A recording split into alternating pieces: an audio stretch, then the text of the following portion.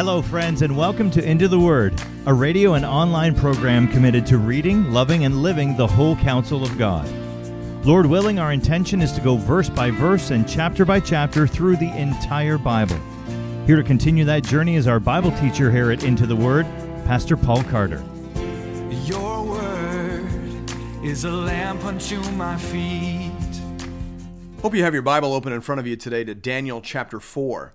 At the end of chapter 3, Nebuchadnezzar has not been converted to biblical monotheism, but he has developed a profound respect for the God of Daniel and his three friends. Chapter 4 begins with further testimony to God's work in this man's life. We begin at verse 1. King Nebuchadnezzar, to all peoples, nations, and languages that dwell in all the earth, peace be multiplied to you.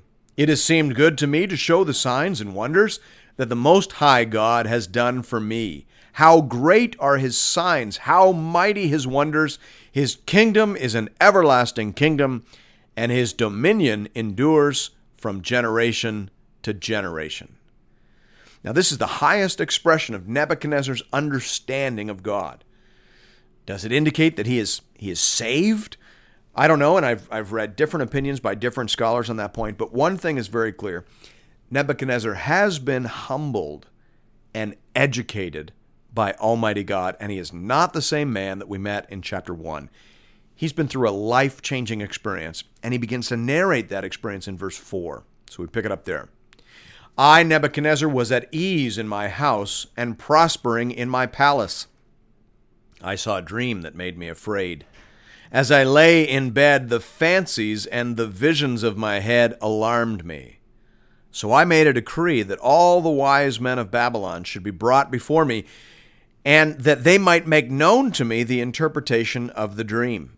Then the magicians, the enchanters, the Chaldeans, and the astrologers came in, and I told them the dream, but they could not make known to me its interpretation. At last Daniel came in before me, he who was named Belteshazzar, after the name of my God, and in whom is the spirit of the holy gods. And I told him the dream, saying, O Belteshazzar, chief of the magicians, because I know that the spirit of the holy gods is in you, and that no mystery is too difficult for you, tell me the visions of my dream that I saw, and their interpretation. The visions of my head as I lay in my bed were these.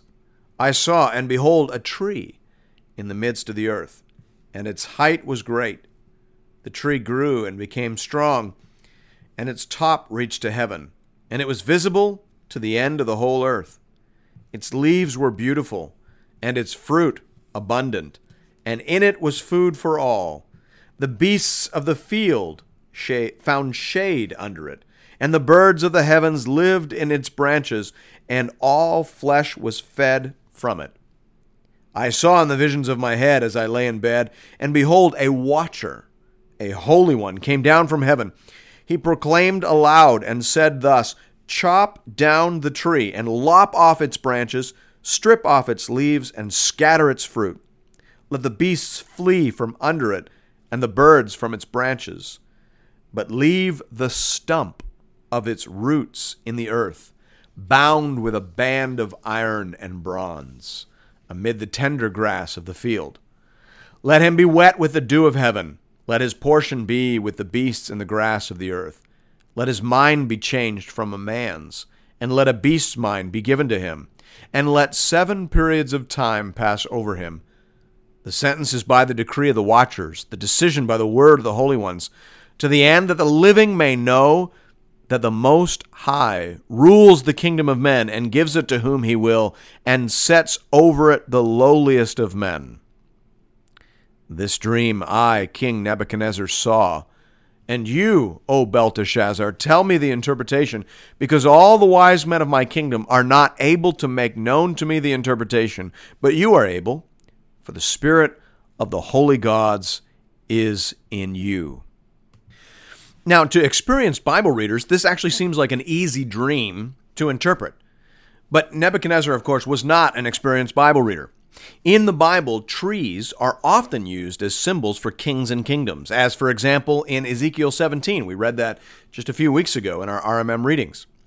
Or even more obviously in Isaiah chapter 6, where the prophet compares the nation of Israel to a tree that has been cut down. He says, "And though a tenth remain in it, it will be burned again, like a terebinth or an oak whose stump remains when it is felled. The holy seed is its stump." That's Isaiah 6:13. And as you can hear for yourself, that's a very similar prophecy to the one contained in Nebuchadnezzar's dream. But by the way, for New Testament readers, of course, Nebuchadnezzar had even less of an opportunity to read the New Testament. But Nebuchadnezzar's dream sounds for all the world almost like an inverse version of the parable of the mustard seed, doesn't it? Even some of the imagery about birds finding nest in its shade. So in all of these prophecies where the tree is used, where that imagery is used, there's this sense that the tree represents the growth of the kingdom. And in this sense, it represents Nebuchadnezzar and the kingdom. In the prophecy from Isaiah, Israel is the tree. And the fact that a stump has been preserved meant that a future had been preserved for Israel. And that goes on to say the holy seed is its stump. So something great will grow out of that trunk or out of that stump. It's been preserved. Now that's very similar to what we have here in Daniel 4. But of course, Nebuchadnezzar could not have known any of that, so he calls for Daniel to come and give him an interpretation. We pick up the story again at verse 19. "Then Daniel, whose name was Belteshazzar, was dismayed for a while, and his thoughts alarmed him. The king answered and said, 'Belteshazzar, let not the dream or the interpretation alarm you.' Belteshazzar answered and said, 'My lord, may the dream be for those who hate you, and its interpretation for your enemies. The tree you saw, which grew and became strong, so that its top reached to heaven, and it was visible to the end of the whole earth, whose leaves were beautiful, and its fruit abundant, and in which was food for all, under which beasts of the field found shade, and in whose branches the birds of the heavens lived. It is you, O king, who have grown and become strong. Your greatness has grown and reaches to heaven, and your dominion to the ends of the earth.' And because the king saw a watcher, a holy one, coming down from heaven and saying, 'Chop down the tree and destroy it, but leave the stump of its roots in the earth, bound with a band of iron and bronze in the tender grass of the field, and let him be wet with dew of heaven. Let his portion be with the beasts of the field till 7 periods of time pass over him.' This is the interpretation, O king. It is a decree of the Most High, which has come upon my lord the king, that you shall be driven from among men, and your dwelling shall be with the beasts of the field. You shall be made to eat grass like an ox. You shall be wet with the dew of heaven, and 7 periods of time shall pass over you, till you know that the Most High rules the kingdom of men and gives it to whom he will. And as it was commanded to leave the stump of the roots of the tree, your kingdom shall be confirmed for you, from the time that you know that heaven rules.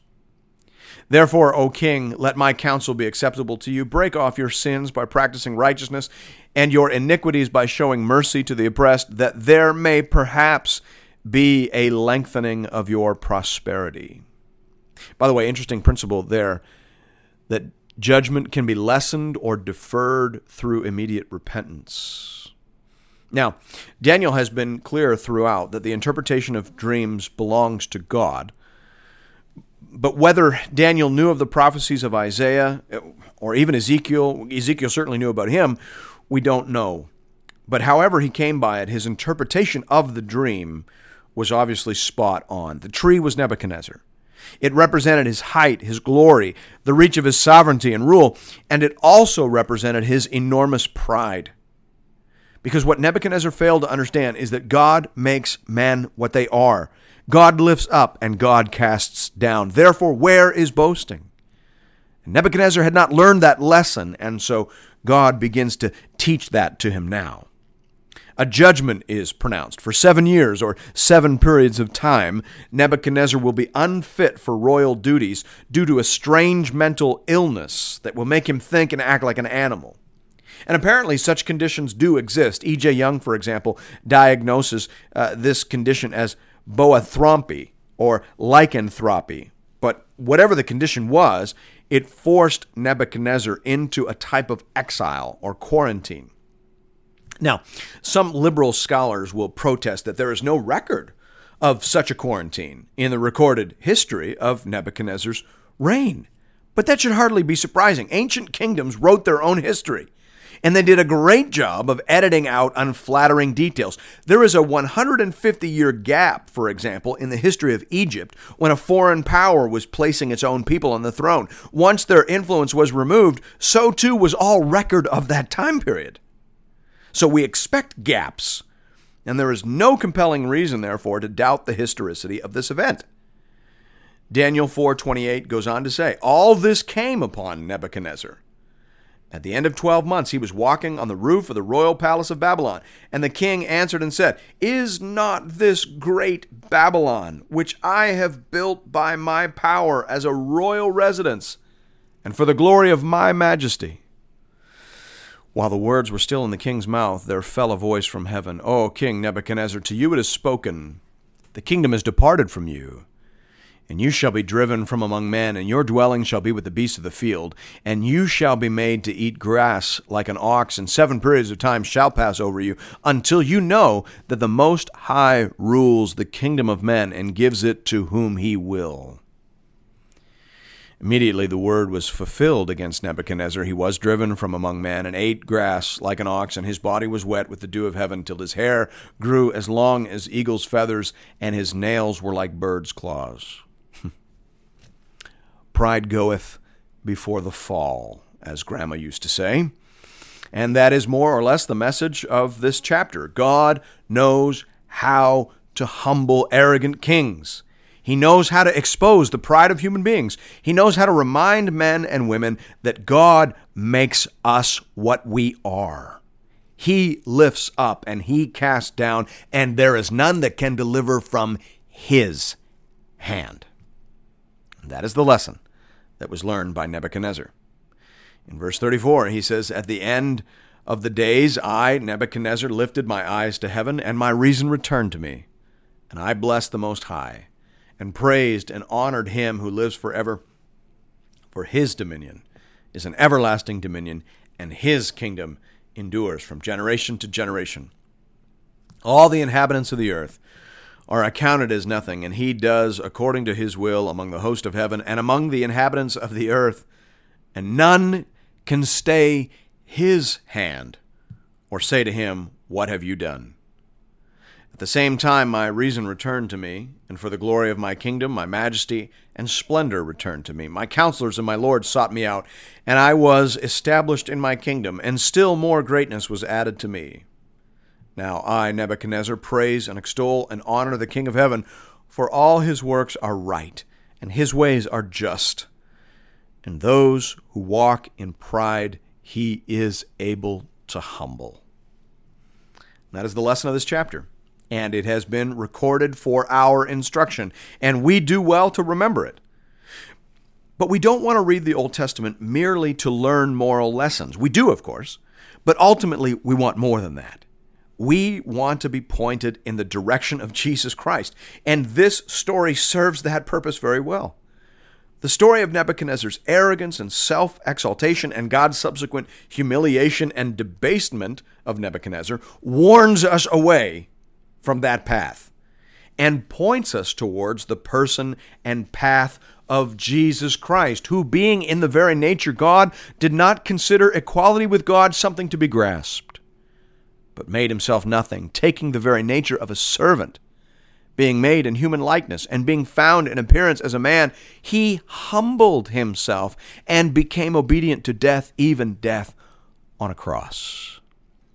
Therefore God exalted him to the highest place and gave him the name that is above every name, that at the name of Jesus every knee should bow in heaven and on earth and under the earth, and every tongue confess that Jesus Christ is Lord, to the glory of God the Father.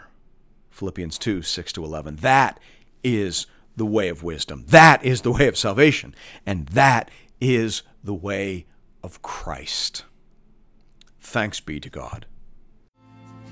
Thank you, friends, for listening to another episode of Into the Word. If you're interested in additional resources or previous episodes and series, you can find those at intotheword.ca. You can also connect with Pastor Paul and other Bible readers on our Into the Word Facebook page. Just type Into the Word into your search bar. If you'd like to contribute to this listener-supported program, go to the website and click the Give bar in the top right-hand corner. Once again, that's intotheword.ca. We hope to see you again real soon, right here, for another episode of Into the Word.